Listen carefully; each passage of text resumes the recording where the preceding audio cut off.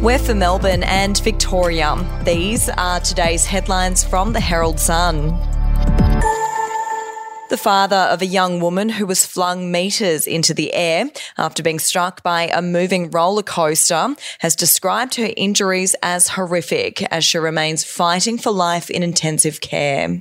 26-year-old Shyla Rodden suffered critical injuries last night after police believe she stepped onto the Rebel coaster ride to retrieve her mobile phone before being hit by a cart. If you would like to read more on that story today, you can take out a subscription to the Herald Sun at heraldsun.com.au or download the app at your app store. Homes on Ramsay Street, also known as Pin Oak Court, are set to gain heritage protection, with a report finding the famous Neighbours filming location deserves to be preserved. The assessment prepared for Whitehorse Council found Pin Oak Court, Vermont South, to be of historic, aesthetic and social significance, and it therefore warranted inclusion into the heritage overlay. We'll be back after this. News doesn't have to be boring. The Brits have given Prince Harry a new nickname after yet another tell-all interview. Oh God, is it the Ginger Whinger?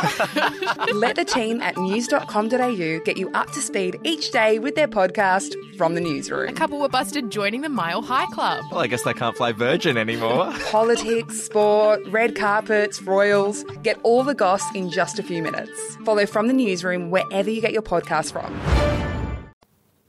An inner city councillor's push for a public holiday to acknowledge NAIDOC Week and celebrate Indigenous and Torres Strait Islander culture and history has been slammed as unhinged and divisive. Darebin councillor Susan Rennie wants the council to write to the Premier's office in support of a public holiday commemorating Australia's First Nations people and standing in solidarity with Indigenous communities. And an expert says Australia needs to urgently reassess its data protection laws after consumers who left Optus a year ago had their data exposed in a hack that has left the telco industry reeling. The Telecommunications Act 1979 requires companies such as Optus to keep some customer data for at least 2 years after accounts close. Those are your headlines from the Herald Sun. For updates and breaking news throughout the day, take out a subscription at heraldsun.com.au. We'll have another update for you tomorrow.